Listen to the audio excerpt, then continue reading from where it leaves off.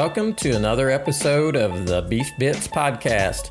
I'm Dr. Jeff Lemcooler, Extension Beef Cattle Specialist at the University of Kentucky. Through the Beef Bits podcast, we will share current news, management tips, new research, and other issues related to beef cattle production.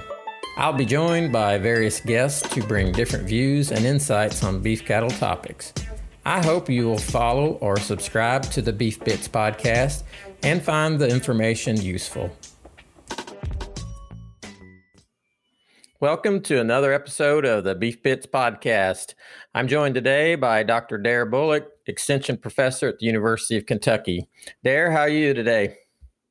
Doing good, Jeff. How about you? Finally got a little bit of rain, but I could still use a little bit just the same. But we're better than we were a couple of weeks ago. Absolutely. I was just talking to one of our agents in the western part of the state yesterday, and they, just like what Katie and Kevin have told us, they're almost crying of too much rain. Yeah, I think South has got a bunch too, but we're especially up here just north of Fayette County, we're in a little spot that it seems like every front that comes through splits right at us and then starts up again when it gets a little east of here. Yeah. Well, we'll take what we can get. I think I had about half an inch yesterday, and it looks like maybe another 3/4 of an inch this morning from last night's rain. Really? We didn't get any last night. I got the half inch yesterday, but didn't get a drop last night. Yeah. Welcome to thunderstorms, right? Welcome to Kentucky. Well, classes are full swing, back in action at UK, right? Absolutely. Well, as full swing as you get during the COVID, I guess. So you're the lead instructor for our beef production class. What's the class look like this semester? Pretty typical of our class. We are teaching in person, and as you know, you're one of my co-instructors, along with Dr. Anderson, and we have 24 in the class. Fair mix in male and female. Quite a few out-of-state students in the class. We get quite a diversity. Good many pre-vets, but couple of kids off the farm, and some with absolutely no knowledge of beef cattle whatsoever. So a typical class. Yeah, and it seems like even though we have an 8 o'clock class, they're coming awake and ready and asking questions, and seems like it's going to be a good class this semester again. Yeah, so far the interaction I think has been good. Yeah. So as we look at that, we've had to make some adjustments too, thinking about how we're going to limit exposure. We've typically done visits to farms so that they can do some calf processing and some of that on farm. But we've had to make some changes this year, haven't we? Absolutely. And actually, Jeff, that leads in pretty good. I'm going to ask you a question. We introduced the new project this year of bringing in some feeder calves for the class to work with. And that's a project you kind of developed and are overseeing. So why don't you tell us a little bit about that? It's an interesting way for us to try to help get some hands-on. We had some pens over at the research unit because of the dairy heifers not being there now. And so we talked to the farm manager and the faculty supervisor and the department chair. They gave us the green light to buy some feeder calves in. So we're going to work with folks here locally and get some, somewhere between 10 and 15 head, enough that they can process them, and yet not so many that we don't have pen space for them, and buy those feeder calves here in September like most people would be doing to precondition them basically, right? So they're going to come in and we're going to try to turn them around in 45 days, roughly 45 days, and precondition these calves. And this will get us to that time frame before the semester ends that they can go through the whole process of arrival, processing, developing a nutrition program, monitoring health, and then thinking about a marketing plan, and then looking at their net profit loss on a group of calves. Yeah, I'm excited about it. They get to work them a couple of times, and then we actually have it set up to where they're going to get to watch the calves sell when we sell them there at the end of the project. So looking forward to it. Yep, and I think for us, it's it I'm always a little bit concerned when we go out, even with students just driving to other producers' farms. We've had issues of people getting lost and being a little bit late, and then somebody getting in an accident there on the way back. And so with COVID now, it's just one more kind of layer of that we're trying to take some extra precautions on. Yep, absolutely. But we're adjusting just like everybody else is having to adjust. That's right. Well, we always like to lead in with market news as well. So let's talk a little bit about markets. We do these podcasts every 2 weeks, and so we try to kind of look at what's happening in the markets and where things are at. And we have seen the impacts of the weather that hit the Corn Belt, and looking at our local corn prices here for the last week's prices coming through, that has shown an increase in 20 cents a bushel. We're looking somewhere in the neighborhood of 341 to 356 on the corn markets, according to the Kentucky Ag Market Report. So starting to see that impact of having those 14 million acres being hit. Yeah, my dad sold some calves. I guess it was end of last week, and he took a hit. He was saying on those. So yeah, think we're going to start feeling it in the calf market a bit. Yeah. So if we look this week at the reported averages for the state, 450 to 500 pound calves were bringing 151.42. Last week they were at 153.61, so they are starting to show a little bit of a tail off, and the 550 to 600 pound steers were 145, and last week they were 147. So it appears that is beginning to hit them just a little bit. Yeah. If I look at what's going on as far as working through cattle, we tend to always discuss a little bit of how COVID has impacted the fat cattle side. And this week I looked up the weekly steer and heifer slaughter, and we're trending along at the same pace now here since we got into late July and August. For the most of the month of August, it was up about the same levels as 2019 on processing finished cattle. So the backlog's getting cleared out a little bit? A little bit. It was at about 523,000 head that were processed last week, which was down just 0.2% compared to last year at the same time. The challenge is there's still the number of cattle that have been on feed for more than 120 days at the beginning of August is still up compared to last year. So that is a little bit of an indication that we haven't quite moved through all of those. It's about 8 to 9% above where we were a year ago. All right. So that may slow things down. And then I seen a report yesterday that grocery spending for the month of July was down, and it seems like maybe the COVID second round of supplemental payments has been held up some, and there's concern about that may have it be impacting a little bit of the dollars being spent on meat products. Yeah, I'm curious too, Jeff, because when all the big scares were going on and everybody was loading up their freezer, at some point in time, there's got to be some backlog there as well, that people are just eating out of their freezer and not buying as much as the store. I would think that would be reflected there a bit as well. Yeah, I think you're right. And maybe that will correct itself here over time. Right. Yeah, need to get them back in buying buying beef again. Exactly. On a positive note, even though corn is up and maybe that price on the corn is starting to soften the feeder cattle markets a little bit, I looked at kind of the profit loss projections for feed yards. And if we looked at kind of the profit loss projections, they were running about $200 to $250 in the red for those cattle that were being marketed back in early August. But right now, it looks like that is beginning to correct itself a little bit. If you looked at cattle that would have been sold this week, that has corrected back where losses are only about $68 a head.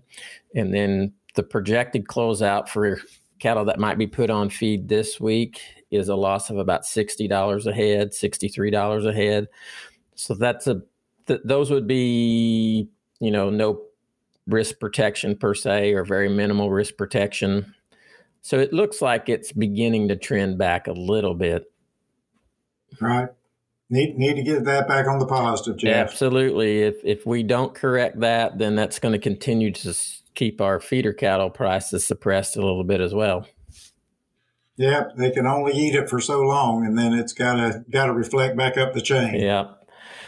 So I thought this week you've got another program start. Well, not another, but you're going to start a program back up, and ROWLI. You are the king of acronyms, aren't you?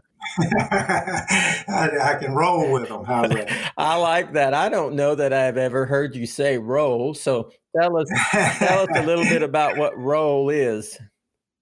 Well, Rolly, actually, but it's reaching out while locked in.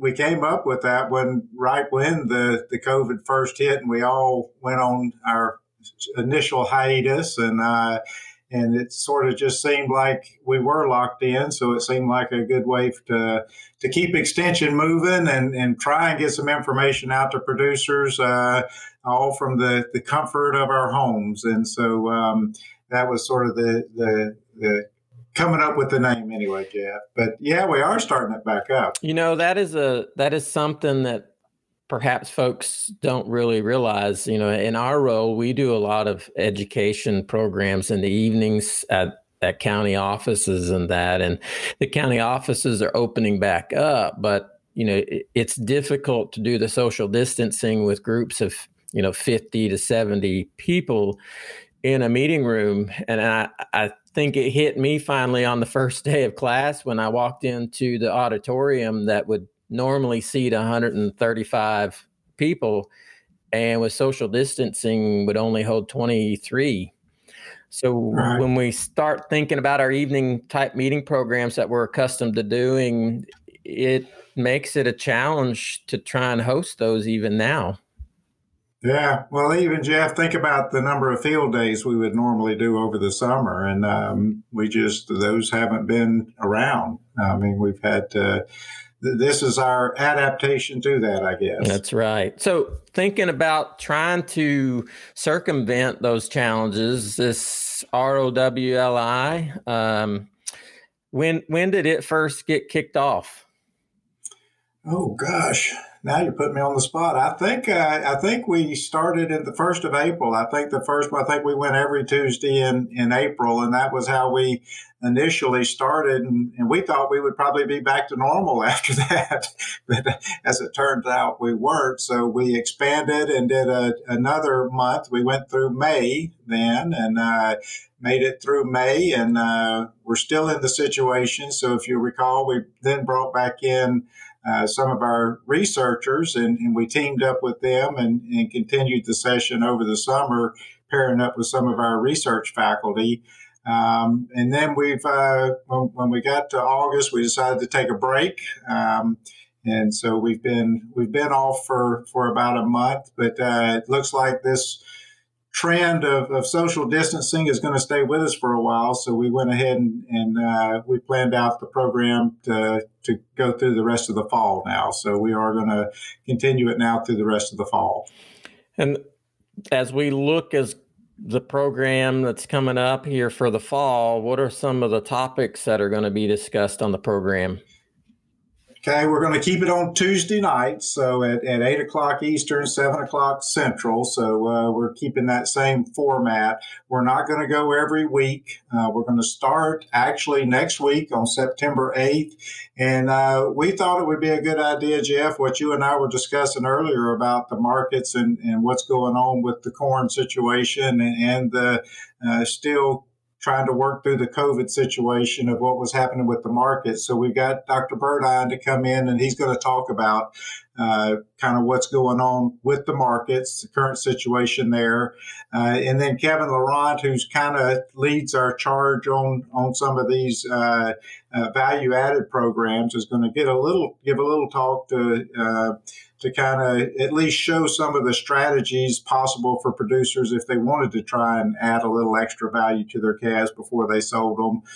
He's going to go through some strategies for that as well. Excellent. And that will be a good kind of kickoff to Kevin was on the last podcast talking about the PVAP program. And so if you want to learn a little more about the PVAP program, you can go back and listen to episode 2. But we're still early enough right now, thinking about the first part of September, to plug into some of those value-added marketing programs. Absolutely. So after that session, what do we jump into as far as other topics? Well, we're going to pause for a week, so there'll be a 2-week stretch, and then on September 22nd, we're going to break the mold again, and we're going to have our first out-of-state invited speaker come on September 22nd. We've asked Dr. Allison Van Enenam. She's a professor at the University of Cal Davis, and she's basically a genomics DNA technology expert. And so she's going to give a talk on some of the advanced genetic technologies that are out there and available, from some that are currently being used and very practical to even discussing some of the things that are kind of out there a little bit, some of the possibilities with the gene editing and some of those things that we hear a lot about in the news. And at least right now, our hands are tied through governmental regulations on some of that technology, but the possibilities are still out there. That name may be familiar to some folks. Trying to think back, I believe it was if it wasn't our first, it was our second Kentucky Beef Efficiency Conference when Allison was here and gave a presentation. Yep, she was out at the Owensboro. One of the times we were in Owensboro. Yep, she came and spoke to us. I've worked with Allison for years. We're good friends, and we kind of help each other out from time to time. So I didn't have to twist her arm too hard. Well, and she's been in the popular press quite a bit with some of the discussion on the CRISPR technology and how that technology might be utilized in beef cattle in the future. So I think this will be a very timely topic, and it is on that leading edge. And I think everybody kind of needs to know what potential's out there for some of the technological advances. Yeah, absolutely, Jeff. And I mean, there's not anybody in the really and truly the world that is more, known for extension education on genomics technology and all than Allison. It's a treat to have her to come on, and you're not going to find anybody that's more respected than her in this area. And if you haven't seen the short little, I don't know that it was short, but the kind of the movie video that they did several years ago, I'd encourage folks to go back. I mean, if anything, Allison is extremely passionate about this industry and where it's going. So I would encourage everybody to go back and watch that video. Yep. I'm drawing a blank on the name right now. And too, I was hoping that you would come up with it.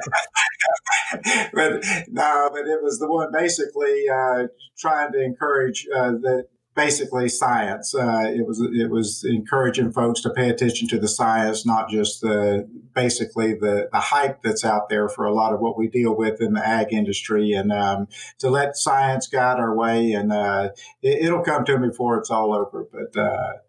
But yeah, it's a great movie, and she was instrumental in getting that done.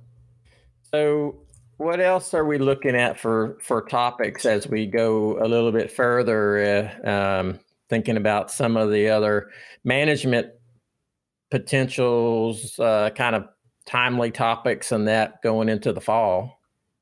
Right. We're going to also have 2 sessions during the month of October. So the first one will be October 13th.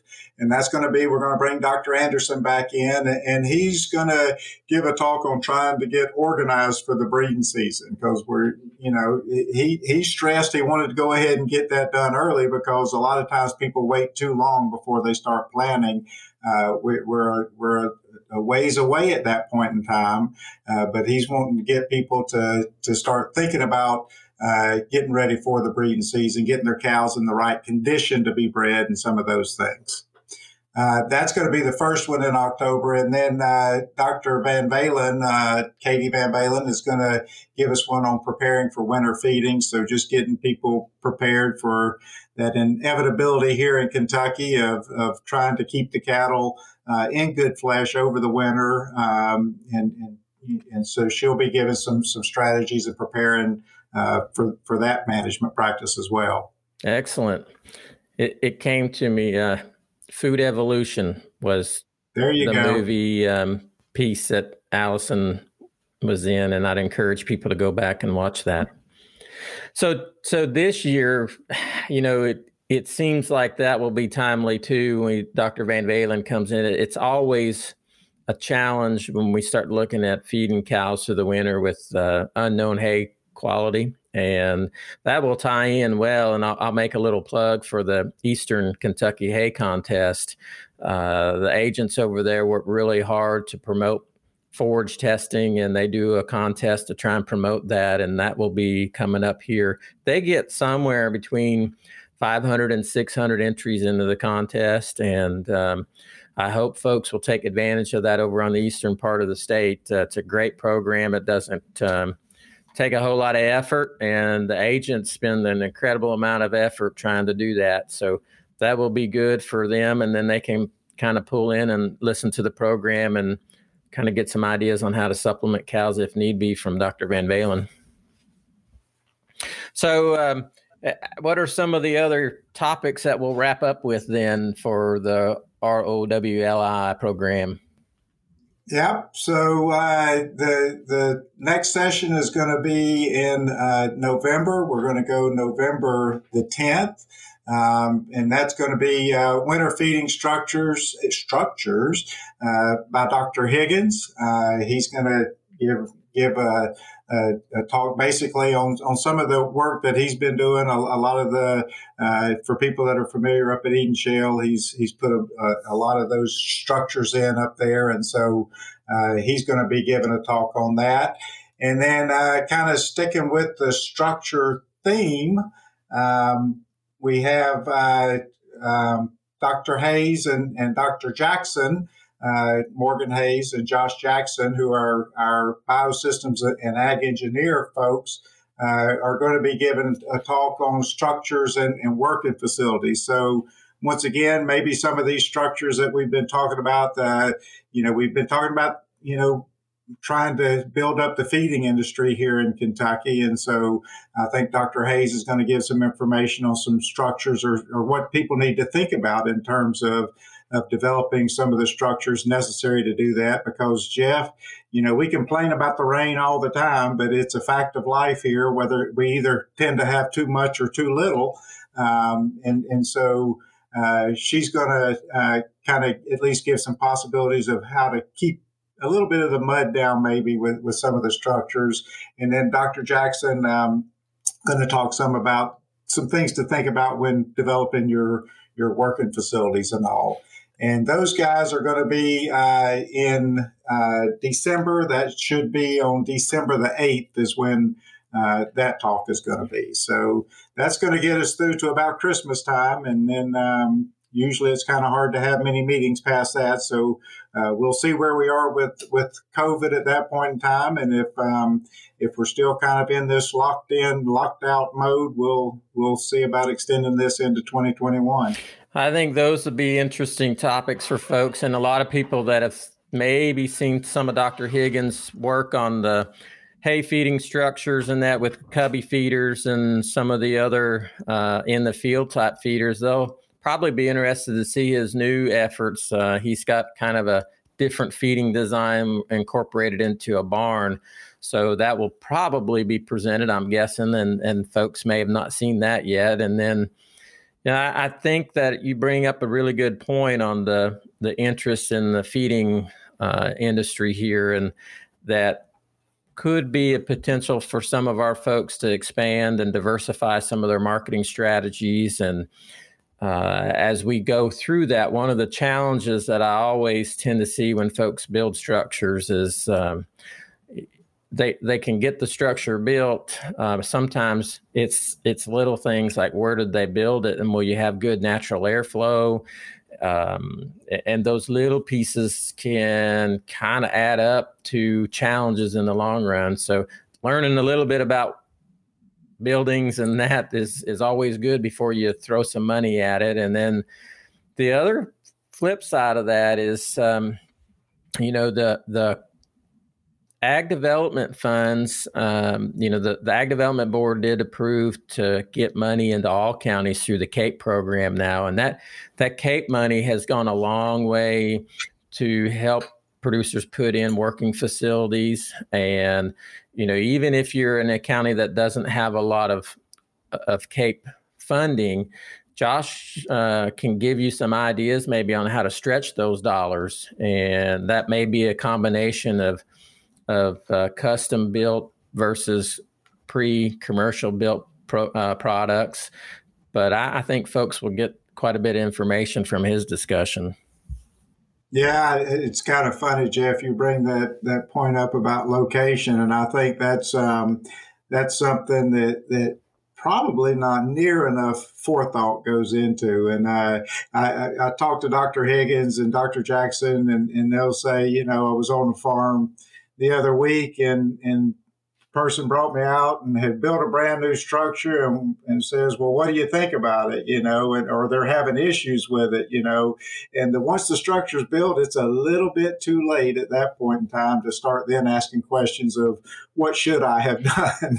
So putting the forethought into it and getting that right location, I mean, that is really key, and hopefully these guys will give us some forethought onto that in these programs and get people off on the right foot. Even structure design. I mean, the internet has brought us access to a lot of information and a lot of resources.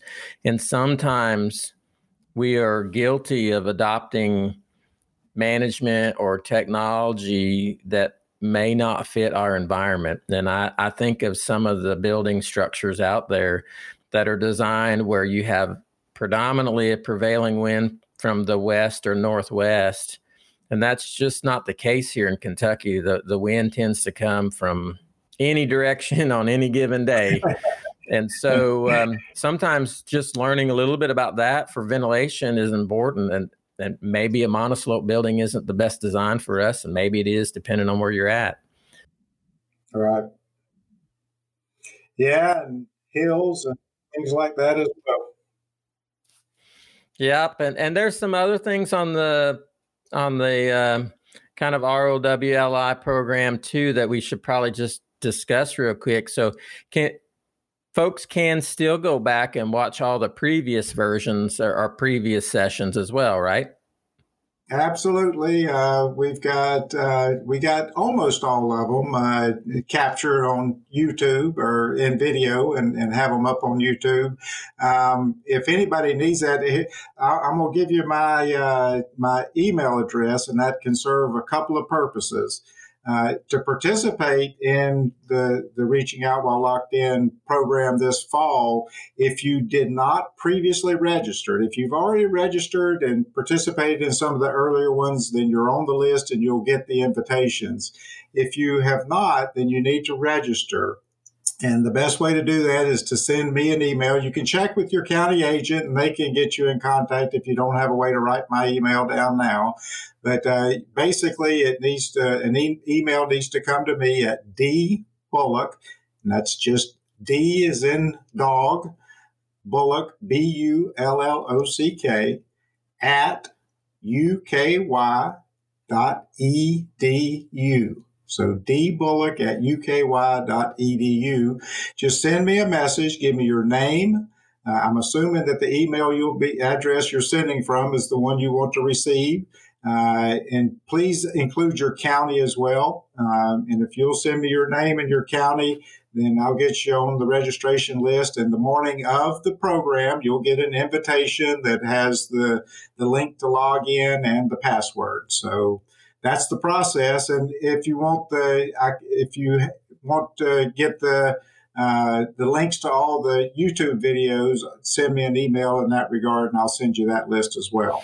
Otherwise, they can also go on to our animal science webpage, right? So the University of Kentucky Animal Sciences website, go to the beef page, and then under video resources, they should be able to find them there, correct?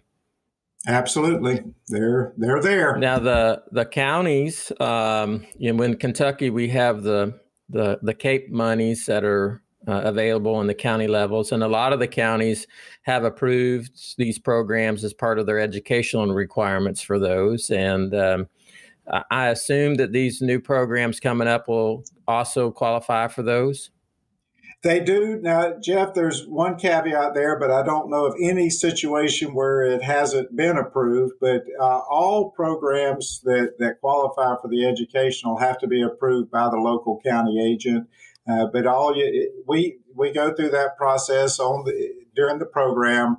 There's a password that you can put in place of the signature for the speaker, and then just get an email basically from your county agent saying that it is an approved educational program.